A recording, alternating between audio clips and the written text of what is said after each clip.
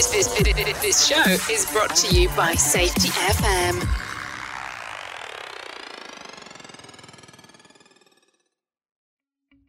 Welcome to Unapologetically Bold, I'm Not Sorry For. If you are a person that is tired of apologizing for being you, the human part of you that sometimes feels like it has to be different at home versus work versus play, the human side that just wants to be hot, humble, open, and transparent about your wants, desires, and uniqueness. If you answered yes, this is for you. Join me, Emily Elrod, as I dive into conversations with amazing guests about what they are not sorry for in creative and loving ways. Let's get started. I am so excited today to have a new friend with me, JJ. Welcome on. Hey, Emily. It's good to be on. I'm excited to share with your audience today. This is going to be a fun conversation. And for everybody listening, thank you for joining in. As always, remember this show is about being a hot human who is humble, open, and transparent. And we are just being unapologetically bold about things that just make us who we are, human. Sometimes we might have apologized for it in the past. So let's get into it. JJ, tell the world a little bit about you. A little bit about me. Let's see. I'm born and raised in Portland, Oregon. I live in sunny Scottsdale, Arizona. I've been married to my college sweetheart, Raina, for 30 years. And we have 8 children, 3 biological children and 5 adopted nieces and nephews. And the youngest one has moved out of the house, so we're now empty nesters. But I'm a retired NFL football player. Now I am a professional speaker, author, health and wellness coach. And I love what I do because my job is to help people achieve their goals. And that's what I'm passionate about. I love it. And I think it's so important too, especially with what we have went through in year 2020. People are now understanding the power of health and well-being and not letting yourself be controlled by your circumstances, which I think is a beautiful segue for us to go into what you're not sorry for. So the show's called Unapologetically Bold. JJ, what are you no longer apologizing for? I'm no longer apologizing for the fact that everybody thought I was the underdog. Everybody talked about me as the underdog. Everyone in so many different phases of my life, I was the little guy, the small guy. You're too small. You don't belong. Go do something like that. You know what? And the fact that they saw me as the underdog, that worked against them because I worked out like I was the underdog, but I never believed at my heart I was the underdog. And I was able to prove a lot of people wrong. I love that. And it makes me think too about just the mindset that comes with that. Many people actually don't know this. I'm very short. I'm 4'10", so I'm teeny.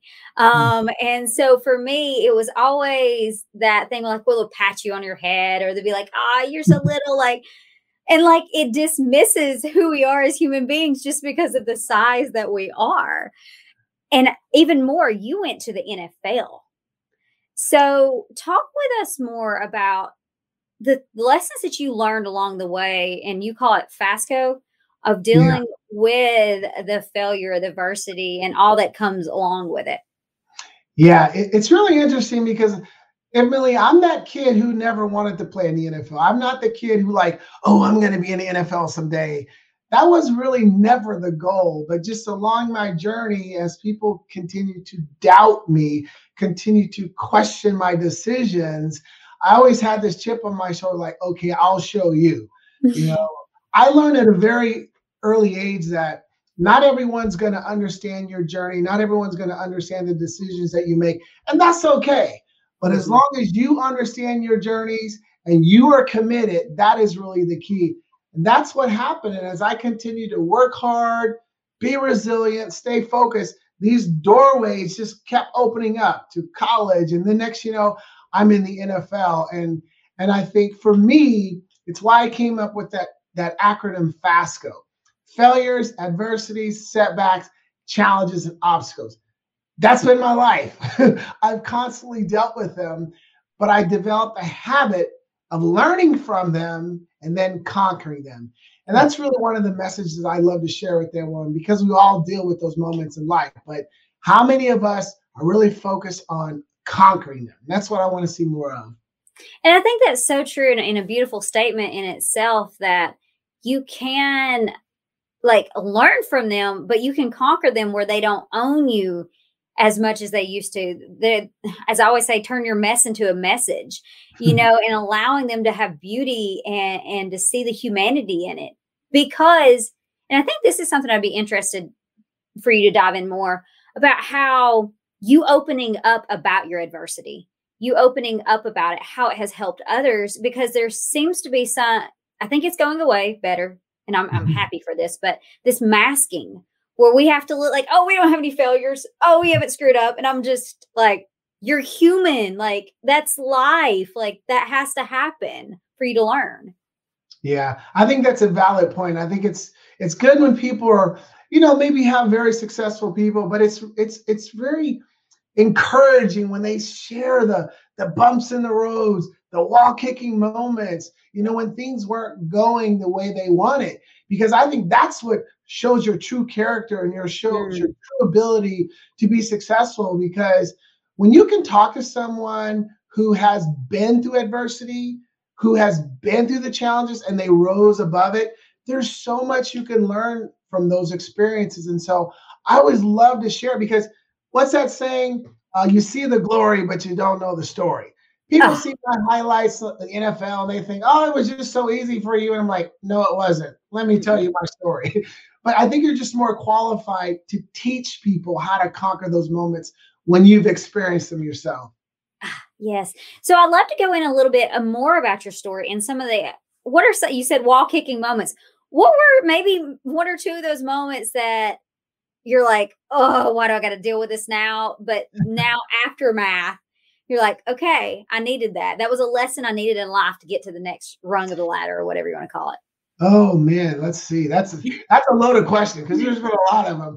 I will go with my rookie year. So I get drafted in the NFL my rookie year.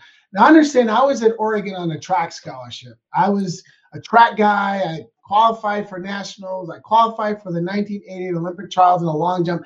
That was really the focus. I played football, but I wasn't like a great statistical football player in college. You didn't think that I would go to the NFL. But I was drafted late. So I thought, okay, Cleveland Browns drafted me.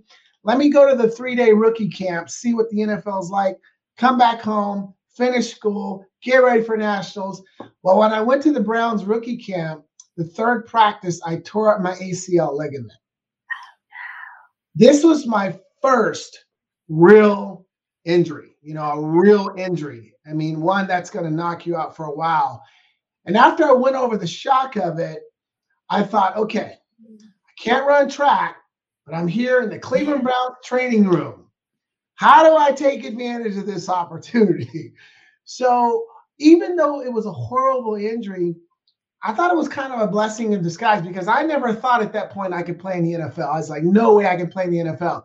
But Emily, for that year, all I had to do was rehab, study, learn, and watch. And during that year, I started believing I could play in the NFL. So all of a sudden, my mind shift switched. And that was really key to me having a 9-year career, because if that injury hadn't happened, I don't know if mentally I would have been where I needed to be. That's awesome. And the beauty in that too is that there's opportunity in the obstacle.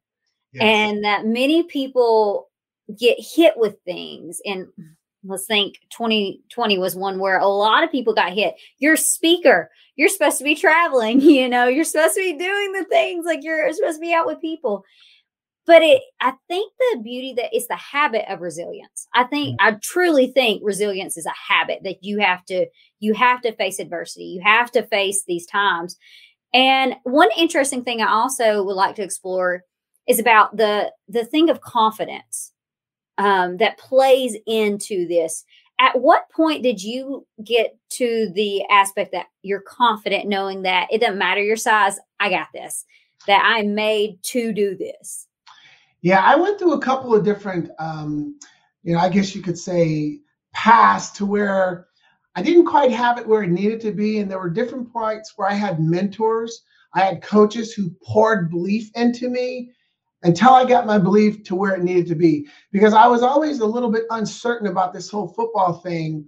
But once I got out there that year and I got to evaluate the talent, I got to see what was required from a mental standpoint, what was required from a toughness standpoint. I already knew physically I had the ability, but what they did not know was what I was willing to do to make it. I was willing to do all those little things, those extra things, and to make sure that I stood out. So it was sometime during that first year, that second year, that I start kind of getting the confidence there. But I'll tell you when it really happened. It wasn't until my fourth year in the NFL, because I was kind of like, on the edge, one of the guys making it, not making it. But this fourth year, they put me in this one game and they said, JJ, we haven't played you a lot. We're going to play you a lot this game. Take advantage of it. That game, I don't know if you know football, but I had 8 catches, 188 yards. I scored 2 touchdowns of 52 yards and 54 yards. And at that moment, my confidence level was sky high. There was nothing anyone could tell me. But that was the moment they no longer saw me as the little underdog. They made me a starter in the NFL the rest of my career. So it took time. It really did. But the key was I never gave up. I never quit it. I never blamed anyone else. I didn't make any excuses. I always said, okay, JJ, what can I learn from these setbacks? How can I use them to turn them into an opportunity? And when I got my opportunity, I didn't knock the door down. I bust the hinges off the door, and I made that opportunity mine. And I think that's one of the powerful points that many people don't understand with successful people, is that you've been training for this for a long time. And it takes a lot of patience within that. It takes at minimum, I always say minimum 2 years of hard work to even start to see just a little ounce of something. Like in business, it takes about 2 years, even in culture work and wellness and all this. It takes time, but it's those small habits, those small mindsets that continue to grow. So what advice or what invitation would you give to people going forward that are hearing this on how they can look at those small habits and look at those the small wins, even on top of it, to be able to build on so you can be ready when that mountaintop comes and you got to climb it, like you're there and you're ready? I would say whatever the goals they've established for 2021, whatever that goal is, figure out what the action steps you need to take to achieve that goal. Be very crystal clear on your game plan, and then mentally understand success is an endurance race. It is not going to happen overnight. So once you kind of mentally prepare yourself for that journey, then you know that, okay, it's going to happen, but it's not going to happen overnight. How can I, like you said, get these small incremental wins from day to day, from month to month? How can I keep making these improvements every single day? Because as you mentioned, when you create the habit of these little bitty wins, all of a sudden they turn into big wins. And you don't quit. You don't throw in the towel when 2 months from now you have a major setback. You ask yourself, why did this happen? What can I learn from it? And how can I turn this into an opportunity? So I think the first part I said about realizing success is an endurance race, I think that's what's really hurt a lot of people, because sometimes people are in this entitlement mentality. I want it today. I want it tomorrow. I want it now. But you and I know that's not how it works. It does not work. And that's the thing is, a lot of things that we talk about is how we've grown up with instant gratification. Everybody gets a trophy, everybody gets a win, and sometimes they're meaningless wins. And from the psychological and the physiology side, it's dopamine releases, which I literally call the rah rah cheerleader. It's whenever you're in the game, it's like, yay, good job. You hear them in the crowd. But if you're letting those dictate your life, you're not owning it. You're not taking control of it. And so I do want to emphasize, though, that you talked about your mentors earlier. Having the right people around you to tell you whenever you're sucking it up, to be not to give you those rah rah, good job, I'm a fan, but they're actually there as a friend and a mentor to see you through. How much have they impacted you from going from an underdog to an alpha dog? Big time, big time. When I share with people what is the recipe of success, whatever I end up naming, having a mentor, having a coach, having accountability partners always in there. I've had them throughout my life. I still have them to this day. And because think about this, Emily, the greatest athletes in the world. Let's take Tom Brady, the best, okay? He has a coach. He has a mentor. He has someone teaching him and instructing him and guiding him. And so the encouragement is, don't ever think you're too good to ask for help. You know, who can you latch on to? Who can you learn from? Who's already walked the road that you're trying to get on?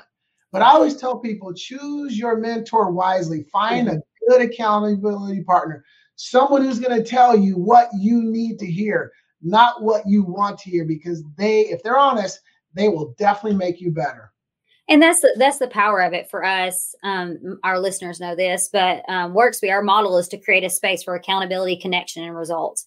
But a part of that is that accountability measure. And what I talked about, the mentor, it actually, what they secrete in the body is oxytocin, which is we call it the loving grandmother. It's the one that is there to mentor you and build you on. But I don't know about your grandparents, but mine, they like, Emily, you better not. Like, they're going to slap you sideways and everything just to get you on the right track. We may not always agree with some of the things, but they come from the heart of understanding who we are. They've seen us seen me since I was in diapers, you know, and then the growing up process. It's important to have those, I call them love nudges, to say, hey, you said you were going to do it. You didn't. And that's what I've seen the most. That's the most frustrating thing for me. And I'd love for you to kind of like give in on this too, because I know that you do some of the coaching, the accountability piece. Like, it makes us look like we're different because we actually get results because we say, hey, you actually we're following up, you know. But how many people just come in and give these great plans and then don't follow through, or they have these great ideas? What have you seen on your success with maybe the people that you coach or mentor about accountability and how it makes a difference? Well, it makes a tremendous difference. But I think one of the disconnects is when you're working with someone, if they don't really understand their why, their motivation, why they're doing what they're doing, then it's easy for them to quit. It's easy for them to give up. So that is like one of the first conversations I will have with someone, because I want to know what's driving them. I want to know what's that deep-seated motivation that's inside their heart that's really going to get them to do what they need to do. Because when the why is strong enough, the process to get there is not a challenge. You will do whatever it takes. So it's taking that time. I say, like peeling the onion. An onion has multiple layers. You got to keep peeling it to get to the core. That's what I do with my team members or my customers or my clients. Why do you want to do this? Why is that important? And I just keep digging. And once we get it, then I'm like, okay, you need to write that baby down. Anytime you want to quit, anytime you don't want to follow the plan, you read that, because that's what'll get you going. So I think that's important, because when you do that, then they're more responsive to do what you want them to do when you want them to do it as a coach. And I think that's so important too, because it goes back into the self-awareness to understand. I always joke, because a lot of the material I actually practice on my kids, because the thing is I want to make it understandable for many, but my goal is for them. I always say, I want them to have a skinny onion. So whenever we peel back, it's not that we don't have to peel that back that many layers, because they already know close enough. With maturity, they'll be able to understand a little bit deeper. And I just think it's beautiful how you put that too. And I read somebody the other day calling Simon Sinek a crock, whatever. But from the neuroscience of it, basically your why is next to your emotional center. It's near your amygdala, which is Amy, as I call her. Like, there is some science behind that. It is why it sticks. It's why it triggers emotions. It's why your goal will actually be done quicker. And we know that they say 21 days to make a habit. It's actually 66 if you have it connected back with a why, and if you get to choose it. If you don't, it's 108 if you do it in the morning, and like 156 if you do it in the afternoon. So there's some things with that really make a difference in understanding. So to those people that called it a crock the other day, I'm still going. I love my Simon Sinek. I love the why. There is a lot of science behind it. And I'll say it's empowered the work that I do. So this is a random question. What was your why while you were playing? Yeah, I agree with you 100%. And for me, what was driving me early on, because I was raised in Northeast Portland, Oregon, and we struggled growing up. We didn't have very much, and I made a decision early on that I wanted more. I wanted to leave the hood. I wanted to see the world. I wanted to create future opportunities for my family when I had my family. And I didn't want to do what everybody was doing. I wanted to break this cycle, so to speak. So that's what was driving me. That really helped me in the NFL because I saw college and then the NFL as an opportunity to create this lifestyle. So when people ask me at 157 pounds, how did you hit guys that were like 260? I said, well, that was my why. I might have not moved them anywhere, but I would still do my job, So, but the thing about the why, as you know, is it changes. As we get older, it changes. And as I got older, the why turned more towards the children. And now the children are out of the house. Now the why is about my wife and I and the time we're going to spend together and having the freedom to do the things we want to do. So I always encourage people that make sure you evaluate your why from time to time, because what was motivating you last year, last month, might not be what's driving you today. I love that. And this actually flows good. We literally just did a course on this but with gratitude. You can use gratitude to find your why because it reveals your people and passions. So then you can go to your priorities. And I think it's so important because, yes, I'm grateful for my family, but what I'm grateful for freshly each day, looking at it, evaluating it to understand, hey, this is where I need to stay task at hand. And it's important. Gosh, I just love this. You're such an awesome human being, JJ. You're asking the right questions. It's such a fun conversation. So I know we're nearing our time. So I ask this for everybody. Somebody is apologizing for being the underdog. What advice would you give them? Oh, my advice would be probably, something I said a little earlier, because you have to understand dream stealers are everywhere. There's going to be dream stealers. There's going to be doubters. They are everywhere, and they're trying to steal your dream. And when they call you the underdog, that's one of the ways they do that. Remember, it's not for them to understand your choices and your journeys, for you to understand it. But I challenge everybody to commit to it, because let me tell you, one of the more exciting things in life is when you prove people wrong. So go prove people wrong. I love it. Love it. So, and second part of that question is, one, I heard you're an author, so I'd love for you to talk about your book. And two, where can people find you if they want to learn more about you? So the best place to find me is jjburden.com. That's the hub. And, you can find out things as far as my speaking. You can connect me through social media there.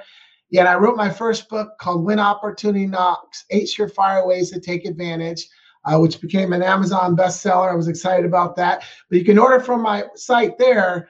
But yeah, I'd love to connect with people. And I just hope that they appreciate the value that I share all over social media, because I want to just give back and help people achieve what's important to them. And I think that is so seen by your enthusiasm, your passion, and your heart that's just coming through this. So I'm excited for the listeners to hear this and just continuing on this conversation. Thank you so much for joining me today, JJ. Have an amazing and blessed day, everybody. Thank you so much for tuning in to this episode of Unapologetically Bold, I'm Not Sorry For. If this touched you in any way, please like and subscribe and share with your friends as we continue the message of being unapologetically bold by being hot humans who are humble, open, and transparent. See you next time.